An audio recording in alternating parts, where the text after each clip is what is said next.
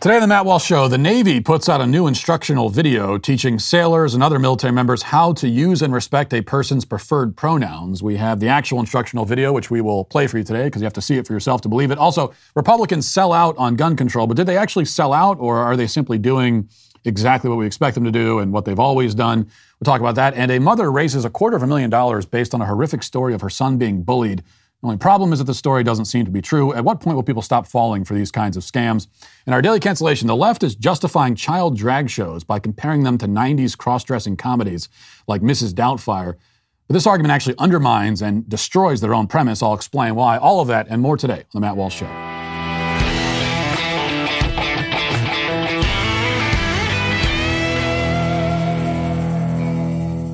You know, in the past, public schools were simply neglecting foundational subjects like math, English, science, and history. Many looked the other way. Now we see woke teachers proudly bragging on social media about pushing radical, sometimes sexually charged propaganda on kids as young as 5 years old. There are even reports of teachers secretly hosting drag shows for students without the consent of parents, all with the blessing of unions and some members of Congress as well. So if you want a real education for your child, you need Freedom Project Academy. They've perfected live online learning for more than a decade. Freedom Project Academy is built on Judeo-Christian values and classical curriculum. They're dedicated to providing mastery of subject matter, not leftist propaganda.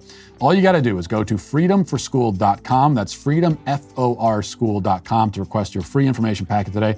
And you got to do that because think about this. What is a college degree worth if the average public school graduate can only read and write at a 7th grade level? Go to freedomforschool.com. That's freedomforschool.com and get your child enrolled at Freedom Project Academy before spots fill up. That's freedomforschool.com, freedomforschool.com.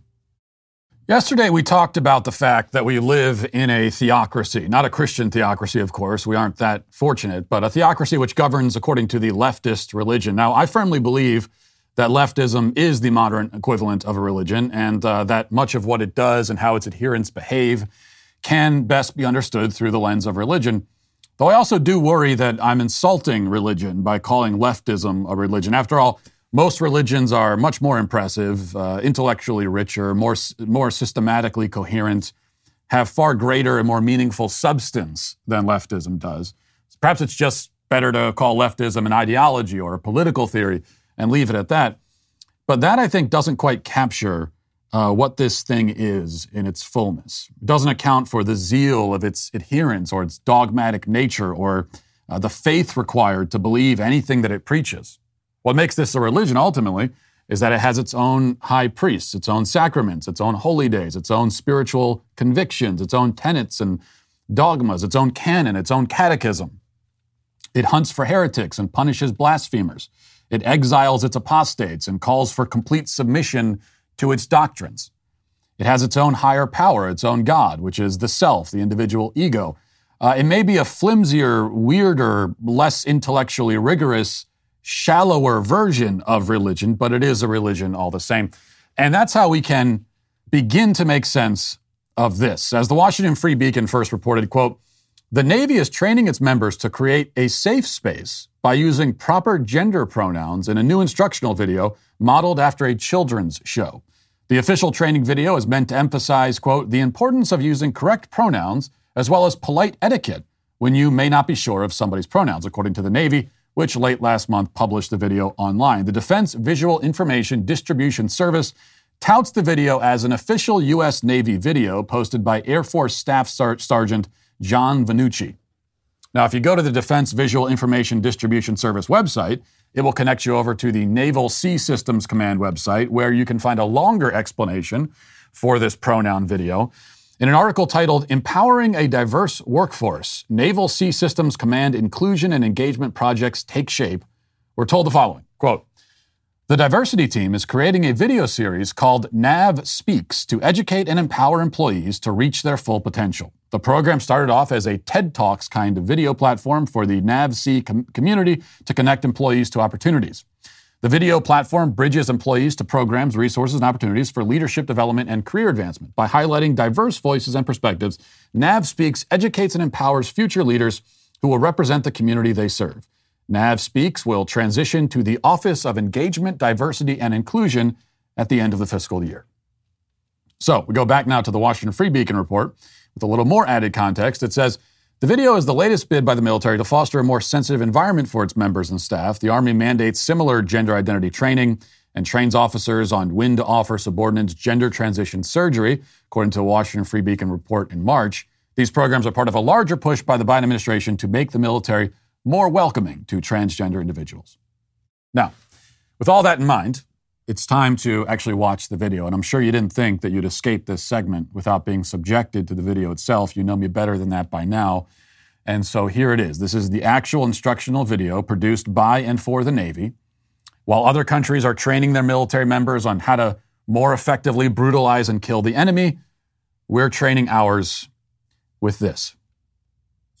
Hi, my name is Johnny and I use he, him pronouns. Hi, and I'm Kanchi and I use she, her pronouns. And we're here to talk about pronouns.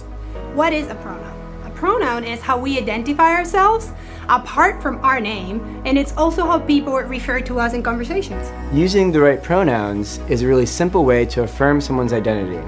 It is a signal of acceptance and respect.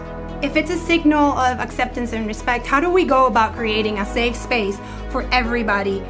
That's a good question. A really good way to do that is to use inclusive language. Instead of saying something like, hey guys, you can say, hey everyone, or hey team.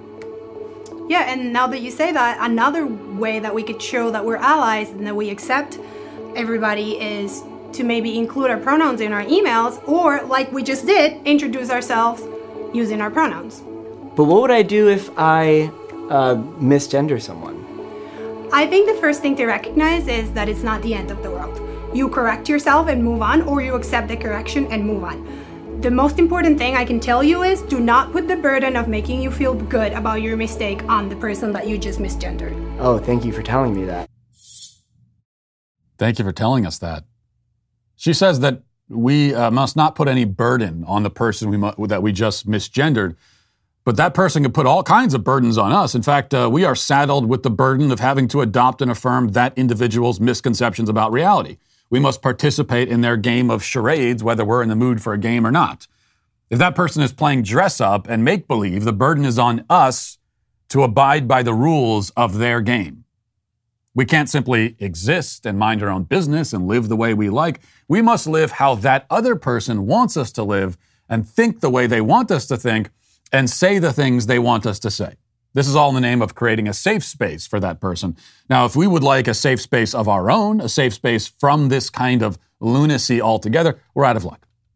That's what we've learned in this Navy instructional video so far. What we haven't learned, though, is anything that has anything to do with being in the Navy. Maybe eventually we'll get around to that. Let's keep watching.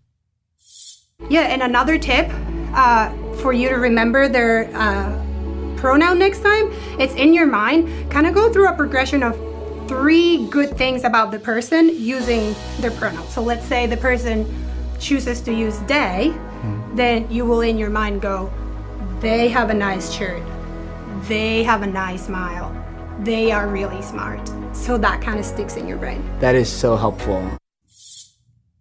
No, it would be more like they have blue hair, they are delusional, they are pushy and annoying. They can kiss my ass. I'm not playing this game. Am I doing that right? See, that's the problem with this trick. It assumes that there's anything nice to say about the kind of person who prefers the pronoun they. Now you've got me searching for the one positive needle in this haystack of unpleasant personality traits, and the whole thing's gotten a lot more complicated. And what you still haven't done with this video is explain why I should care about anybody's preferred pronouns in the first place. Why is this my problem? Give me one good reason why I should give a damn. Let's see what you got. I want to know, what would I do if I want to know someone's gender identity or pronouns? The most important thing is do not pressure anybody into giving you their pronouns. Some people may be going through the process of discovery and they are not ready yet to tell you what their pronouns are, and that's okay. So I should just lead with my pronouns and they may follow or not, and if they don't, then I can just continue to use gender-neutral language. Yes, exactly. Just to share something with you that happened the other day at a cookout I was at, we were talking about pronouns and somebody was disagreeing with how different people see themselves as different pronouns, and the argument was, if you look like a female, then it's she, her, because that's what's normal. And if you make me call you something else, then you're infringing on my rights. And I was really taken aback by the comment, and I really wasn't sure how to respond. And the only thing I could really think quickly to say was, it's not about you at all. And it's mostly and ultimately about respect. It is about respect. What kind of cookout in hell are you attending where people stand around talking about pronouns? There's no way these people even eat meat, so what are they grilling? Imagine finding yourself at a barbecue where they've got nothing but zucchini and tofu burgers on the grill, and everyone begins every conversation by giving their pronouns. By this lady's telling, it sounds like there was maybe one normal person who wandered into this zoo and made the very good point that females are she, her, and it's an infringement on his free speech rights to try and force him to call a female anything other than that. The lady in the video, sitting next to her henpecked Patsy, whose only role is to just agree with everything she says, apparently, she says that she was shocked to encounter someone who feels this way, which that doesn't surprise me after we filmed What is a Woman. Of course, we encountered many people like this who are just shocked. I mean, they can't believe that anyone exists who would disagree with these ideas that they invented 15 seconds ago. And she insists that it's not about you, and really this is just a matter of respect. But see, that's the problem. If you're telling me what I have to say and what I have to affirm and the beliefs that I have to pretend that I hold, then how is it not about me? No, it's definitely about me. Okay? It is. I mean, I'm the one we're talking about, right? Now, you see, it goes the other way around. If you have preferred pronouns that differ from your biological identity, and I decline to use them, and we are talking about my own actions here, so we're talking about me, not you, that decision on my part is not about you. It's not an attack on you personally, any more than I'm attacking you personally when I say that 2 + 2 = 4, or that the sun is hot, or that the ocean is made of water. I am simply choosing to live in reality. That's all. You might prefer that I live somewhere else, but that's not my problem. Okay? I am no more under an obligation to live in your fantasy land because you want me to than I am to live, in Cincinnati, Ohio, because you want me to. You might as well tell me, I want you to pick up and move to Cincinnati. Why should I do? Because I want you to live there. That's where I want you to live. What? That's not about you. I want you to live there. How's it not about me? You're talking about where I live. I want to live in reality is where I want to live. And you should respect my desire to exist in reality and to use words that make sense and to abide by the rules of proper grammar. I demand that you respect that. I'm the one demanding respect. And if you won't, then I am under no obligation to respect your lack of respect for me and for reality. See, this is how we have to start framing this because it's true. When you go around talking about your preferred pronouns, that is a lack of respect for everybody else. Telling me your preferred pronouns is a lack of respect. You are disrespecting me by trying to impose this on me. But I feel like we've strayed from the point here, right? The real question is why any of this is being discussed in an instruction video for the Navy. Will preferred pronouns make the military more ready, more able, more lethal, more prepared to devastate and destroy our enemies? Is there some sort of tactical advantage to having service members who possess a deep knowledge of non-binary gender identities? No, of course not. Of course there isn't. But we live in a left-wing theocracy, and these are its doctrines. And they always, always come first. Now let's get to our 5 headlines.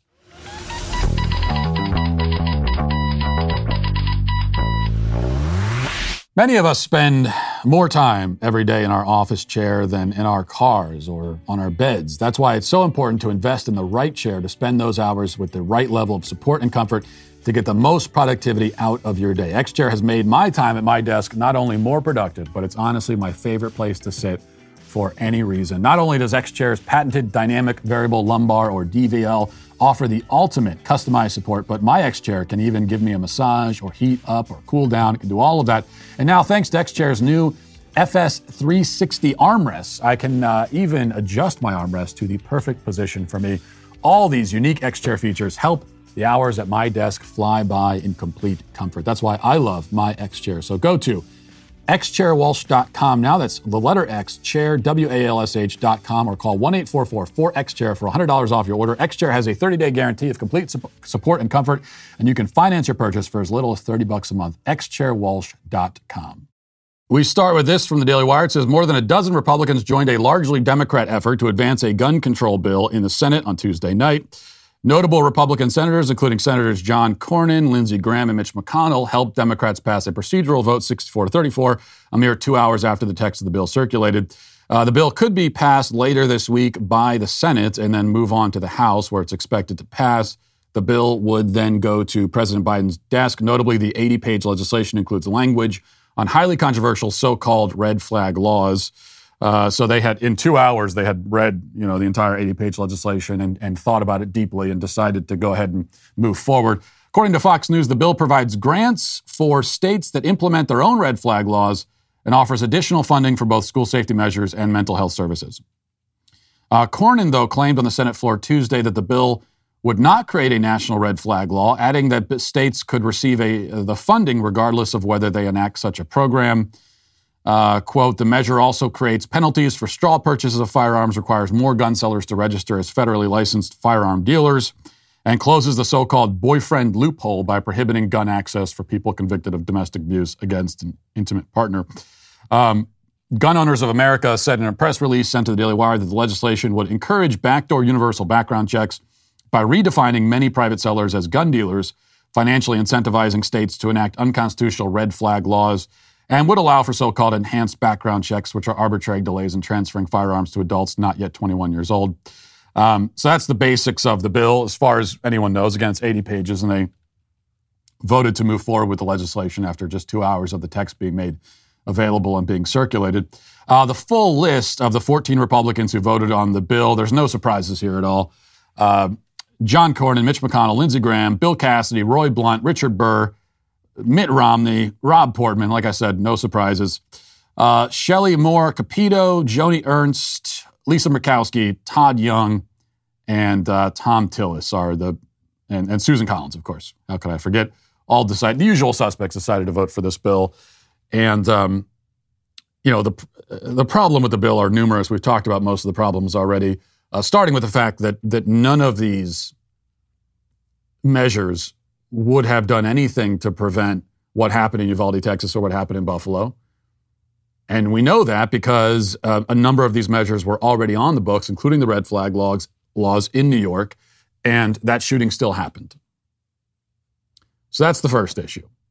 And the second issue, and it goes beyond this too, but we don't really need to get beyond the red flag laws and the ways that these are going to be used. And, some people are saying the red flag laws are going to be abused or misused so as to disarm and punish the ideological opponents of the regime. But I wouldn't call that a misuse or an abuse. That's actually what is intended. That is, in fact, the proper use of these red flag laws. That's why they're being put in place, is precisely for that reason. To give the regime the ability to disarm whoever they want. Because all they have to say is that, there's a red flag on it. That person might be dangerous. Remember, it's not that they're saying that if you're convicted of a violent crime, we're going to take your guns away. That's already the case. That law's already on the books in like 15 different forms. Okay, if you're a violent criminal, for one thing, you're going to prison, or you should be anyway, unless you're a violent criminal in like Los Angeles or San Francisco. But ideally, you go to prison. We don't have to worry about you committing acts of violence against the public at that point. So we're not talking about that. What we're talking about is someone who has not been convicted of any violent crime, but which the state declares is a potential threat to commit violence in the future. And that is, to put it very mildly, extremely subjective. And it's up to we have to trust that the state will have some sort of insight into this. Maybe they have those, what was it in Minority Report? They had those psychics that they kept in a giant vat of like petroleum jelly with their brains hooked. Is that, am I making this up, or was that in Minority Report? That was Minority Report. Okay, thanks. That's what I never understood about that movie, is that it's in the future and they've got all this crazy technology, and you think, oh, they have technology to read the future, and they don't. They just have psychics in a vat of petroleum jelly. Anyway, so is that what it's going to be? Do they have the psychics in the petroleum jelly that they can, and then the psychics will tell them if someone's, I don't think so. It's up to the state to determine who they think is going to be violent in the future. And what we don't need to speculate about this. The ruling regime, what do they consider the red flags to be? We already know. If you're on the right, then automatically you're a suspected terrorist.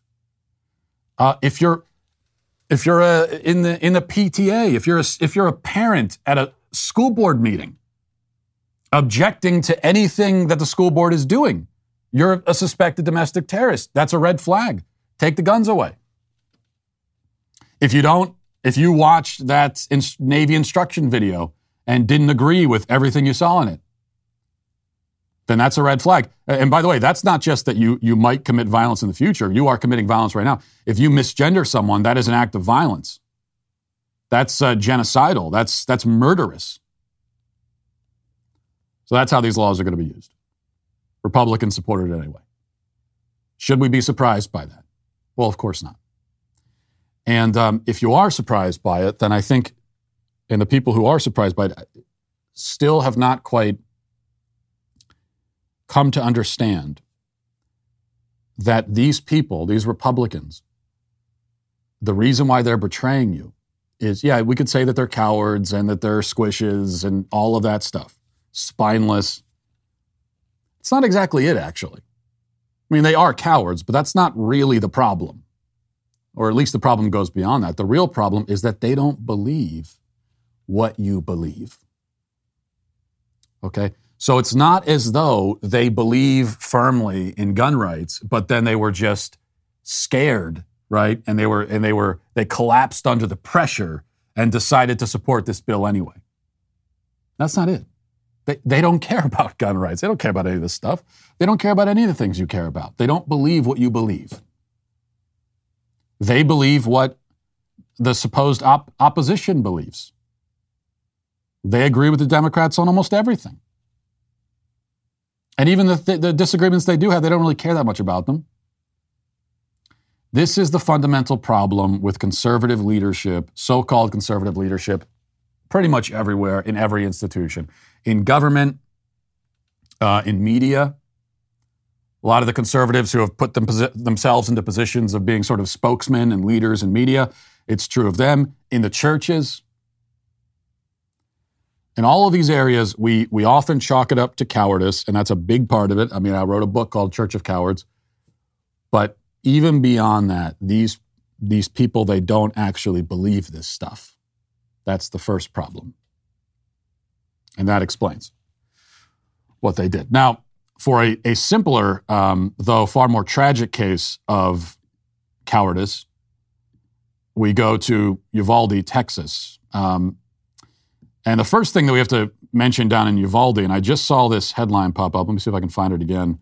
So I just saw, before we went on the air, I saw this headline pop up. This is Breaking 911 on Twitter. It says, Robb Elementary, the Texas school where 19 children and 2 teachers were killed in a mass shooting, will be demolished, according to the Uvalde mayor. So they're going to demolish the school.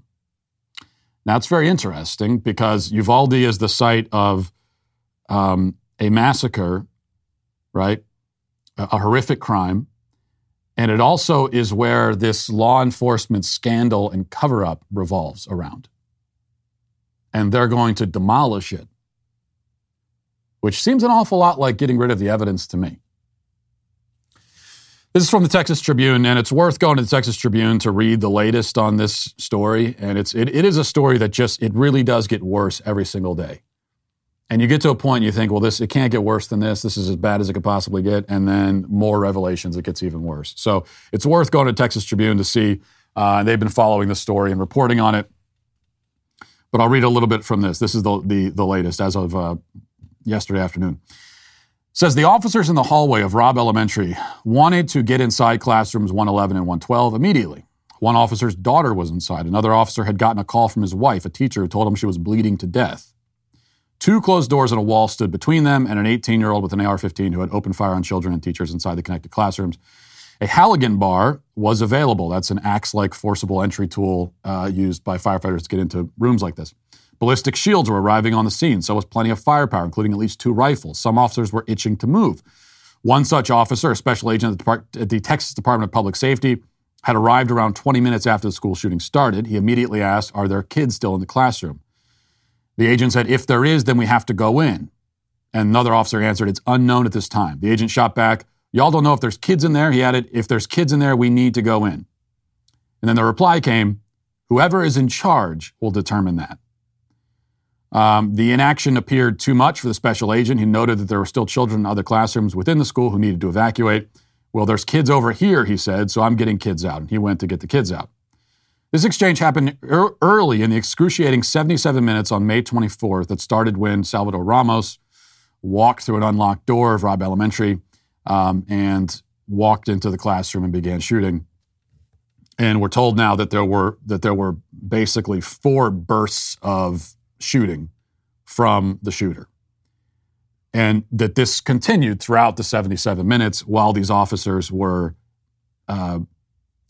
outside the room. Now, the San Antonio Express-News reported that there is no evidence that officers tried the doors on rooms 111 and 112. They didn't even try to open it. This contradicts a key assertion by the Uvalde School Police Chief Pete Arredondo, who told the Texas Tribune that officers tried the doors, found them locked, and had to wait for a master key to unlock them. So this Arredondo guy has lied, has been doing nothing but lying from the very beginning. And he claimed they couldn't get into the door, they didn't have a key. Turns out the door was unlocked. They didn't even try to open it. And they also had a tool, in case it did turn out to be locked, they had a tool to open it anyway. Here's this detail. It says another officer who entered the hallway was Ruben Ruiz of the Uvalde School District Police Force. His wife, teacher Ava Morales, had called him on his cell phone and told him she was bleeding heavily. She says she is shot, he told the officers on the scene. The video from inside the hallway doesn't capture what Ruiz did inside the school, but a DPS official told the Tribune that Ruiz was soon escorted away by other officers on the scene.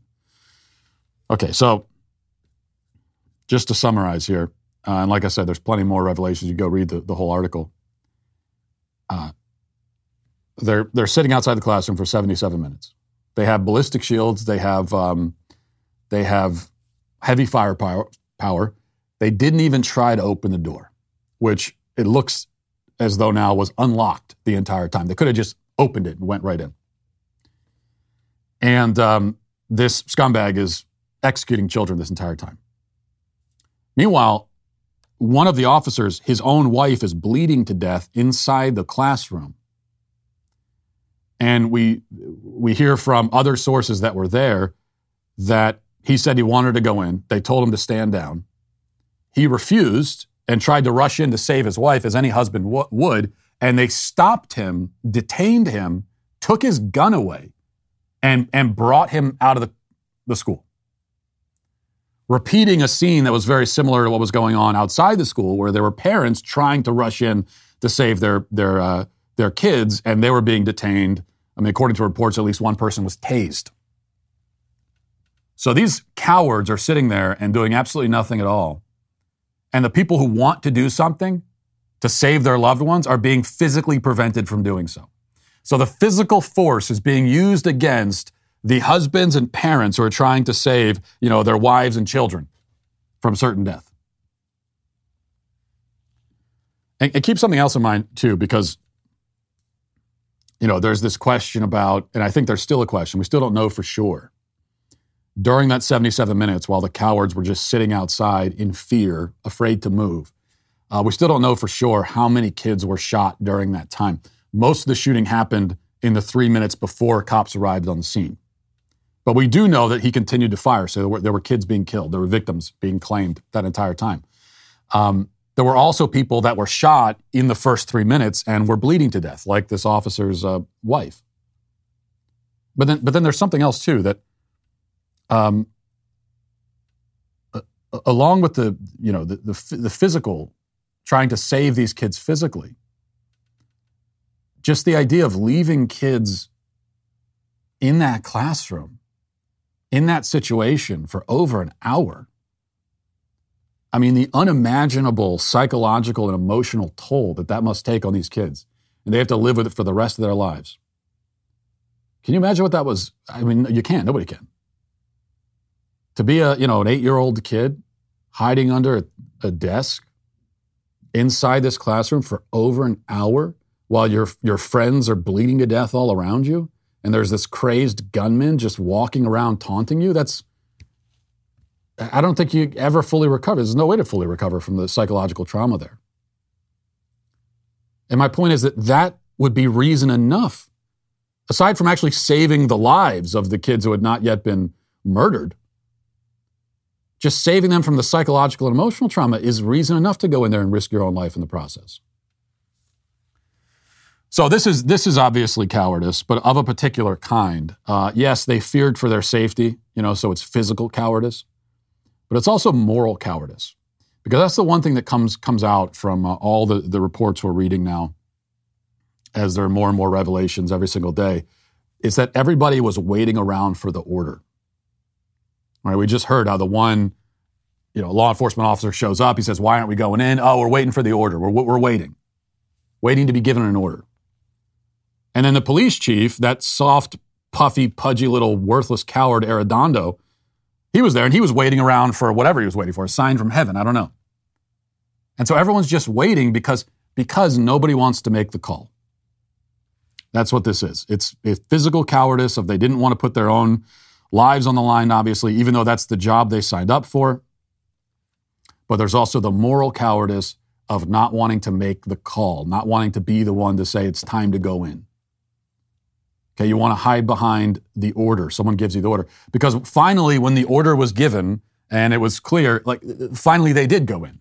After it was far too late for a lot of those kids.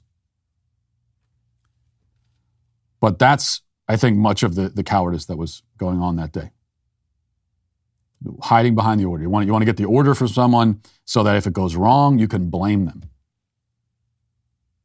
And that to me that's even sicker than the physical cowardice part of it. As sick and revolting and pathetic as that is, the fact that all those men, so-called alleged men, were outside that classroom, worried for their physical safety, but also thinking to themselves, well, if this goes wrong, I need to be able to blame somebody. I don't want to go in myself. We need a higher up to order it. And so that then we can blame them if it doesn't go well. That's part of the calculation as they're sitting outside the classroom and kids are dying. Is how do I protect my own ass physically and also just career advancement, everything else. All right, this is from the Daily Wire. It says, on Tuesday, the Supreme Court of the United States ruled that the government cannot ban taxpayer-funded tuition assistance for private education from being used by citizens for private religious education. In the case Carson versus Macon, SCOTUS ruled 6-3 along ideological lines that the state of Maine's tuition assistance program, which barred guardians from using the funds for private religious education, was unconstitutional as it violated the First Amendment. Supreme Court Chief Justice John Roberts opined, quote, Maine's non-sectarian requirement for its otherwise generally available tuition assistance payments violates the Free Exercise Clause of the First Amendment. In short, the prohibition on status-based discrimination under the Free Exercise Clause is not a permission to engage in use-based discrimination. And this is the right decision, of course, and the objections are absurd. Sotomayor said that this erodes the separation of church and state, which it doesn't really, but also the separation of church and state was never meant to be a legal principle the way that we see it now, today. That was something that Thomas Jefferson wrote in a letter to the Danbury Baptists because he was worried about the state's influence on the church, not the other way around. And he also didn't write it, okay, it was not written into the Constitution. And besides, The other thing is that public schools are already effectively religious institutions. They are already institutions that teach and preach and indoctrinate kids into the religion of leftism, as we've talked about. Now, the left, in criticizing this, they've once again revealed that they don't understand their opposition, and also they see everything in terms of racial and ethnic identity. That's just how they see everything. That's the lens through which they view everything. So they expect us to view things the same way when we don't, in fact. Like, that's not, when we encounter an issue, we don't immediately start breaking it down along racial lines and start thinking about, well, how is it going to affect this group and that group and everything? We don't do that. But they do. So there's been a lot of this kind of thing, like this from Wajahat Ali of the Daily Beast. He tweeted, "Private Islamic schools and Jewish schools should open up all over Maine. The state has to fund you now, so take advantage of it. Move your communities there as well. Let's see what the Supreme Court says." And I guess he thinks that conservatives are going to say, "Oh, no, we didn't mean that. No, we don't want any Islamic schools or Jewish schools." No, of course, everybody on the right is saying, "Okay, great. Sounds good. Yeah, absolutely. Absolutely. That's fantastic. Open up Islamic schools, open up Jewish schools, open up all kinds of private education facilities. That sounds great. And if you're a Muslim parent and you say you want to send your kids to an Islamic school, I think that's a fantastic idea. I think it's better than sending them to public school." And that, of course, is what that's how all conservatives are reacting to this tweet, saying, "Yeah, okay, sounds good."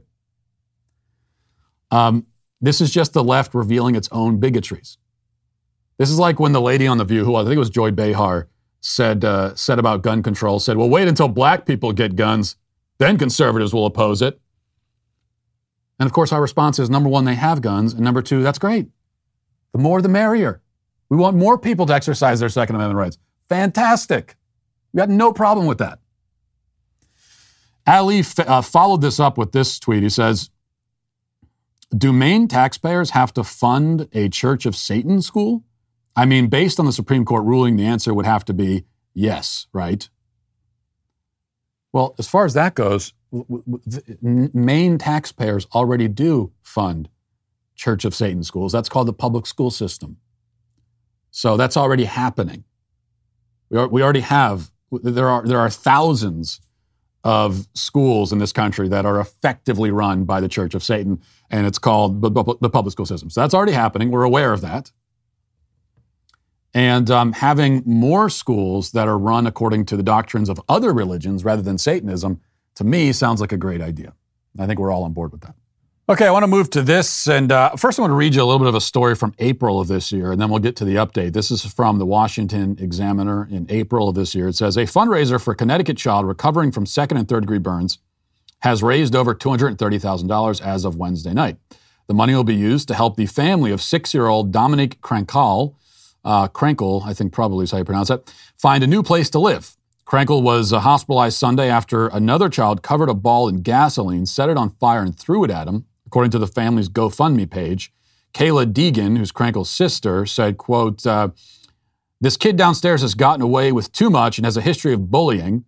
The mother thinks he's innocent. The family thinks it's a joke, even though Dominic can't talk because he's in a lot of pain and all swollen. He said to my mom, 'Please don't take me back there.'" Krenkel is able to eat a few bites of food past his extremely swollen lips, but he is expected to recover. Okay, so the story was that this child was attacked by two bullies who they all live in the same apartment complex, I think, and they were outside. The child was attacked by these bullies who lit a ball on fire, tennis ball, and threw it at him maliciously. And this is the story the family told, and it's the story the mother of the victim told. And they raised lots of money off the story to buy a house. But then this from the Daily Wire, this is yesterday. It says, in April, the family of a 6-year-old, Dominic Krenkel, accused other neighborhood children of a bullying attack after Krenkel suffered second and third degree burns. But newly released surveillance footage cast doubt on the family's allegation. Dominic Krenkel was reportedly playing in the backyard at his family's home in Bridgeport, Connecticut with neighborhood children when the incident occurred. The children, who were unattended, were reportedly lighting things on fire with gasoline. And Krenkel's mother and sister claimed the 6-year-old was set on fire by bullies who threw a tennis ball at him. However, those claims have come into question after police said there was no wrongdoing And footage of the incident was released to the public, and I saw the footage being circulated on social media. The Daily Mail reports, newly released video appears to disprove a Connecticut mother's claim that her son was targeted by bullies, instead showing a seeming accident as kids play dangerously with fire. So, you could see in the video clearly that they're just, the kids, they have, these are kids ranging in age from 6 to 8, and they somehow got their hands on gasoline and a lighter, and they're just playing with it and messing around, and then one of the kids gets set on fire. And then one of the other kids, you can see in the video, one of the other kids that was slandered as a bully by the other child's mother, he actually he uses his own bare hands to try to put the fire out. We can assume is burned himself in the process, tries to help the boy by putting the fire out, and probably saves him from suffering much worse damage. Now, I actually saw this story when it first happened, and I didn't talk about it on my show because I didn't believe it. And the reason I didn't believe it, the version where the bully the kid was attacked by bullies who lit a ball on fire and threw it at him, the reason I didn't believe that is, for one thing, they're raising money for a new house off of the story. And I wish people would just get this through their heads, okay? I'm beseeching you for your own sake. Nobody can afford in this economy to be wasting money on scam GoFundMes, okay? And every GoFundMe you see, you should be skeptical of. Doesn't mean never donate to any of them, but be skeptical of them, because it's unless you know the person personally, there should be immediate skepticism. Unless you know the person, or it's a GoFundMe for AOC's abuela. Those are the two scenarios where you can give without worrying about it. Outside of that, be skeptical. And if there was some sort of incident that happened, and the victim or the family of the victim, the first thing they do is set up a GoFundMe. And they're going to use the money in a way that doesn't even have anything really to do with the incident. Now, it's one thing if they said we're going to raise the money because he has terrible burns and we need to get him plastic surgery to take care of the scars. They don't even say, they said we want the money to go buy a new house. And people are giving to that GoFundMe? Like, you didn't see, talk about red flags, you didn't see them there? And also, right, Occam's razor here. Like, go with the simpler explanation. And when you see a story like this, there's a much simpler and more believable explanation for how a 6-year-old boy got burned by fire and gasoline. And that is that they were messing around with fire and then he got burned in the process. That's a believable and simple explanation. Because here's the thing. If you are leaving young boys aged 6 to 8 unattended with gasoline and a lighter, somebody is getting set on fire. That's a 100%, it's not even a possibility, it's a 100% certainty that's going to happen. So it's pretty obvious this mother was not paying attention to her own son, and that's how they somehow got their hands on gasoline and a lighter, and now she's trying to shift the blame and in the process, like defaming these poor kids and this other family who are not the villains in this. This is just a terrible accident. Okay, one other thing before we get to the comment section, I wanted to read this. It's from Mashable. It says, earlier this week, a Twitter user shared pictures of what she thought looked like cameras disguised as fire sprinklers scattered throughout her Airbnb in Philadelphia. This prompted other users to begin sharing their Airbnb horror stories on Twitter, while an investigation conducted by the Philadelphia police concluded that there were no hidden cameras in the Airbnb. The social media damage had already been done. And so that's why on Twitter it was trending for a while, Airbnb. People were sharing their horror stories of being in Airbnbs. And some of the tweets, someone says, LOL, Airbnb hosts are like, I need you to take your shoes off in the house, take the garbage out, turn the music down. And if you want to live under this roof, you got to follow my rules. It's like you're living at your parents' house at 19 as a service. Someone else says, we just abandoned an Airbnb in New York City, claimed to have AC and a double bed, also had lovely stains on the sheets and couch. And there was apparently a turd that was, I don't know if this was this Amber Heard's house that he was staying at? But there was fecal matter in the house, apparently. A lot of other horror stories like this. I'm just reading this to get to the point that I want to make, which is, why are you all staying at Airbnbs? There are limited circumstances where I can understand it. Like if you're going away on vacation, you want to find a home, like a lakefront home or something, and maybe you use Airbnb for that.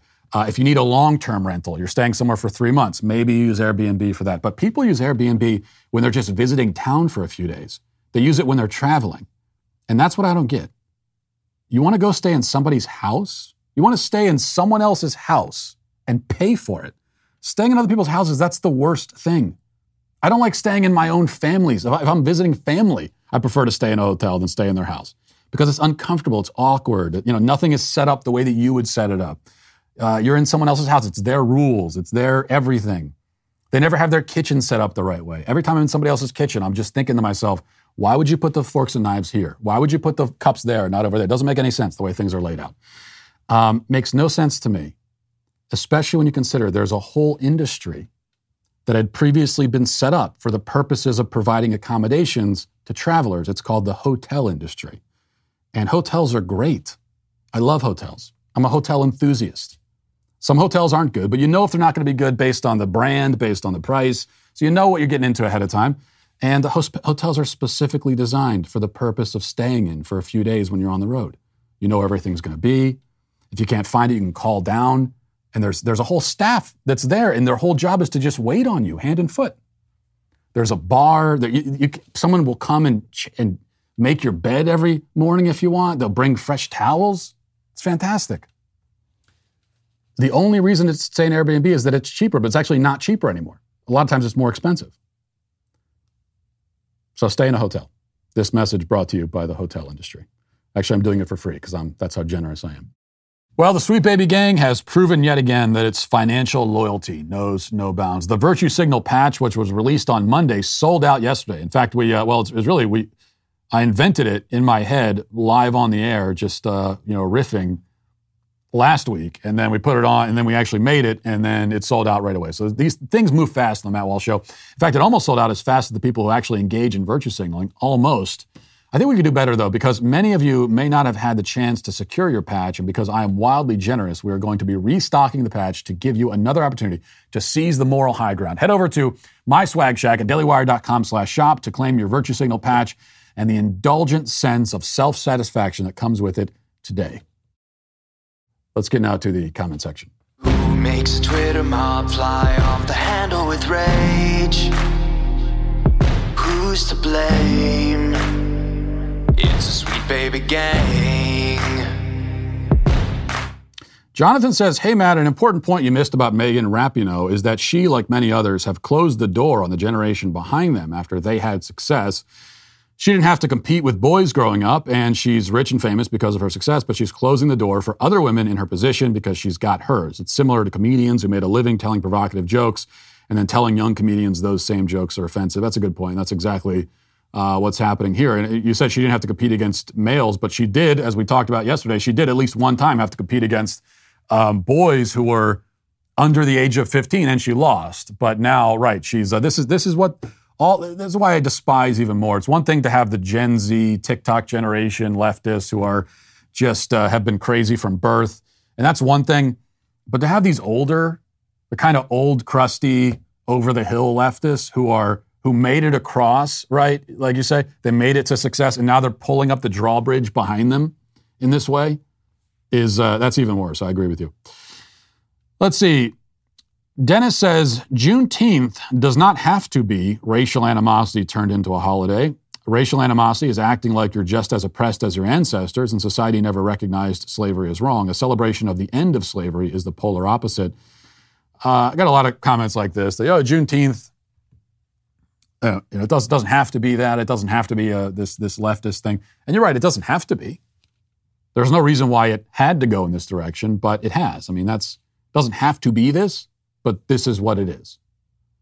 And this is, now you could go and talk about the other versions of Juneteenth that they had in Texas or wherever else, but this federally recognized nationwide holiday, like this version of it that was invented a couple of years ago, it exists for all the reasons we talked about yesterday, for racial division, grievance mongering, white guilt, and all of that. That's why that exists.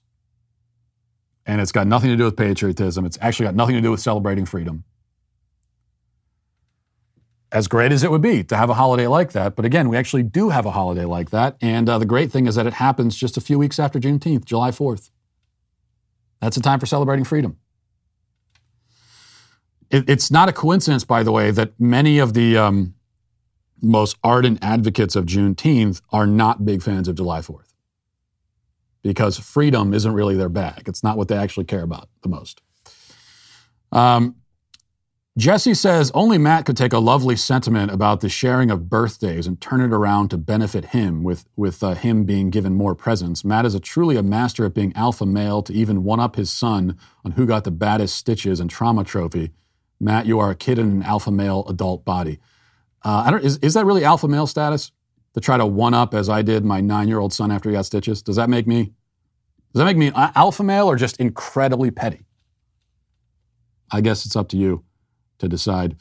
And finally, Raptor Jesus says, I do love how Matt pronounced the commenter Prince Vegeta's name. It's Vegeta, Matt. He's from Dragon Ball Z.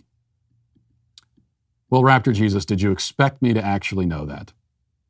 You know how I am with pronunciations. And maybe I've never covered my stance on anime, but you could probably guess what it is. So you can't be too surprised by that. But thanks for that information anyway. Coming up next week, we have our biggest live event of the year, Backstage Live at the Ryman. There are only a few tickets left, so don't miss out on this incredible event. We want to make sure there's a lot of Sweet Baby Gang representation there. So make sure to snatch those tickets up now. What is Backstage Live? It's your favorite Daily Wire hosts in person like you've never seen them before. You have to see it to believe it. Just take a look at last year's event. Welcome to the Daily Wire Backstage Live at the famous Ryman Auditorium. It was amazing. We were in the presence of greatness. The energy of having everyone on the same page was amazing. If your family member is still waiting for Fauci to give them permission to leave their house, it might be time to cut that off. I'm actually pretty excited to meet all of them. I love everybody's opinion individually. I don't have a favorite. I like them all. I had found out a way to make football players cry in high school. My high school experience had been a lot. I'm just excited to be here and be surrounded by like-minded people and to just, feel that energy. Who should we remove from office? One politician, the most powerful politician in the country. Dr. Fauci! What are you talking about? We're doing culture here. I'm so thrilled to see this happening. If they say to half of the country, you can't, that half of the country needs to say, screw you, we will. Backstage Live happens right here in Nashville on June 29th. Get your tickets now. So get your tickets today at dailywire.com/Ryman. But if you can't join us in person, be sure to tune in live to the live stream by becoming a Daily Wire member at dailywire.com/Walsh. Not only will you be able to see the live stream, but you'll get access to our entire content library, including What is a Woman, Terror on the Prairie, great shows like this one, and so much more. Use code Walsh for 25% off your new membership at dailywire.com/Walsh. Now let's get to our daily cancellation.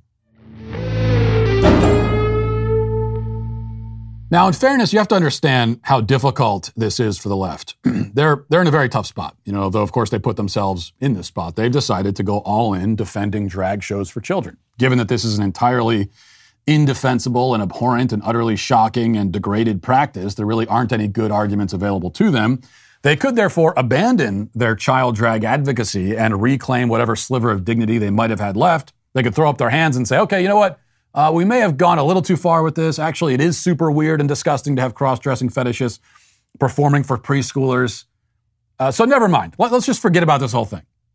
They could do that, but they won't. They never backtrack. They never apologize. They never admit that they're wrong about anything. Their only option is to go full speed ahead all the time. And that leaves them scrambling for ways to justify the pedophilic combination of drag queens and children. This week on social media, they seem to think that they've maybe stumbled upon a talking point which might accomplish this feat for them. The problem is that the argument they've settled on actually undermines the premise that they seek to defend. Once again, they've pulled the pin out of the grenade and then they just dropped it at their own feet. Certainly not the first time that this has happened. So in recent days, Mrs. Doubtfire, the 1993 Robin Williams comedy where he pretends to be an old woman so that he can nanny his children without his estranged wife finding out. And it's one of those movies from the 90s that when you describe it now, it just sounds really weird. But that movie has been trending on Twitter, and that is due to tweets like this one from alleged comedian Whitney Cummings, who wrote, quote, "These old weirdos worried about drag queens and kids forgot that our favorite movies as kids were Tootsie, Mrs. Doubtfire, and The Nutty Professor."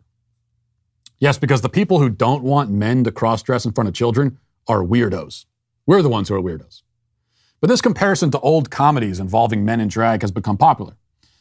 Mocking concerns about the drag queen child combination, Max Kennerly tweeted, I was 11 when I saw Mrs. Doubtfire. It had a lasting negative impact on me. Specifically, I couldn't comprehend how they didn't realize this was cake icing, not facial cream. Had the whole world gone mad? My young mind was damaged. Emily Murnane, another woman who pretends to be a comedian, tweeted in a similar vein, "It's true, I watched Mrs. Doubtfire as a child and grew up to be a morally depraved loser, and I do not see how this could be a coincidence." Well, she wasn't joking about being a morally depraved loser, at least. A guy named David Grossman chimed in with his own version of this hilarious joke, tweeting, "You think that's bad? I was 13 when I saw Will Ferrell dress up as Janet Reno on SNL. This led directly to heroin." Now, there are many other examples of this talking point, but you get the idea. Many of us grew up watching comedies involving men in drag, and we turned out fine, relatively. So what's wrong with children at drag shows? That's like the argument. Well, the first and most obvious response is that, to my memory, there is no scene in Mrs. Doubtfire where Robin Williams strips down to a thong and torques on the ground while children throw money at him. Maybe I go back and watch it again, but I'm pretty sure that didn't happen. That's precisely what happens, though, at drag shows. You don't have to be the most perceptive person in the world to notice a difference here. Namely, the difference is that the point of one is to be funny, while the point of the other is to be sexual. There's a reason why these drag shows are not at comedy clubs. They're at gay clubs. There's no neon sign in the background that says Chuckle Hut or Laugh Factory. Instead, the neon sign says, as was the case in one of these drag shows for kids, it's not going to lick itself. The drag events are sexually charged by their nature. That's the point of them. That's why they exist. The audience at a drag show does not sit there and point and laugh the whole time. They're not there to mock the drag queen for how ridiculous he looks. And the children at the drag show are not meant to come away with the idea that it's absurd or silly or stupid for men to dress like women. Quite the opposite. And that brings us to the second and most crucial point, and this is where the grenade goes off and blows to pieces the people who tried to throw it against us. The point is this. Mrs. Doubtfire could not exist today as a film. It couldn't be made. And that's not because conservatives would object. It's the left that would have a conniption fit over it. Why? Because the comedy in Mrs. Doubtfire and films similar to it entirely revolves around the fundamental absurdity of males dressing like females. We're supposed to laugh about it and at it. The cross-dressing man is essentially a clown wearing a ridiculous outfit for our amusement. Indeed, the comedy makes no sense. There is no comedy at all unless you recognize the differences between men and women and believe that somebody in one category can never cross over to the other. The laughs come from that basic understanding. Mrs. Doubtfire is funny because it's absurd. And it's absurd because a man is wearing women's clothing. And that's absurd. But the left says that we have to take cross-dressing men seriously. They say it's not comedy at all, but a deep expression of their inner being. What's more, they say gender is fluid, and so there's nothing fundamentally absurd about a biological male presenting himself as a female. In modern America, Mrs. Doubtfire would be condemned as transphobic, homophobic, gender exclusionary, reinforcing the gender binary and all that. Or else, if something like it was made today, it wouldn't be a comedy, but a drama. It would be the inspiring story of a man who identifies as an elderly woman and struggles for to be accepted, by society and his own family. Like if the exact movie of Mrs. Doubtfire had never existed and then was made in 2022, the left would watch it and either they would want to burn at the stake everybody involved, or they would think that it's an inspirational drama. Like they would not see it as a comedy. Unless I'm wrong. Perhaps I should take these leftists at their own word. They're saying that modern drag shows and Mrs. Doubtfire are the same. That's what they're saying. Okay, so can I then point and laugh at drag queens? Can I say that they look ridiculous?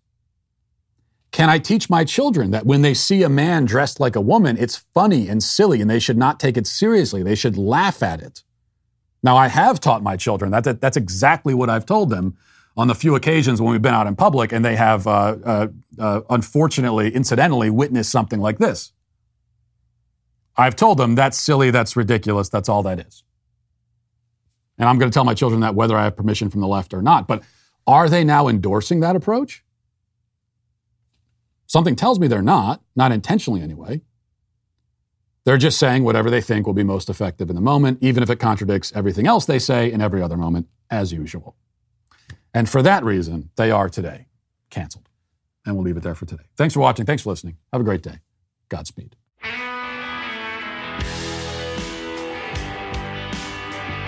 Well, if you enjoyed this episode, don't forget to subscribe. And if you want to help spread the word, please give us a 5-star review. Also, tell your friends to subscribe as well.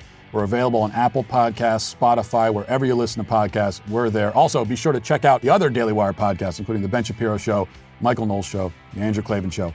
Thanks for listening. The Matt Walsh Show is produced by Sean Hampton, executive producer Jeremy Boring. Our supervising producer is Mathis Glover, production manager Pavel Vodowski. Our associate producer is McKenna Waters. The show is edited by Robbie Dantzler. Our audio is mixed by Mike Coromina. And hair and makeup is done by Cherokee Hart. The Matt Walsh Show is a Daily Wire production. Copyright Daily Wire 2022. If you prefer facts over feelings, aren't offended by the brutal truth, and you can still laugh at the insanity filling our national news cycle, well, tune in to The Ben Shapiro Show. We'll get a whole lot of that and much more. See you there.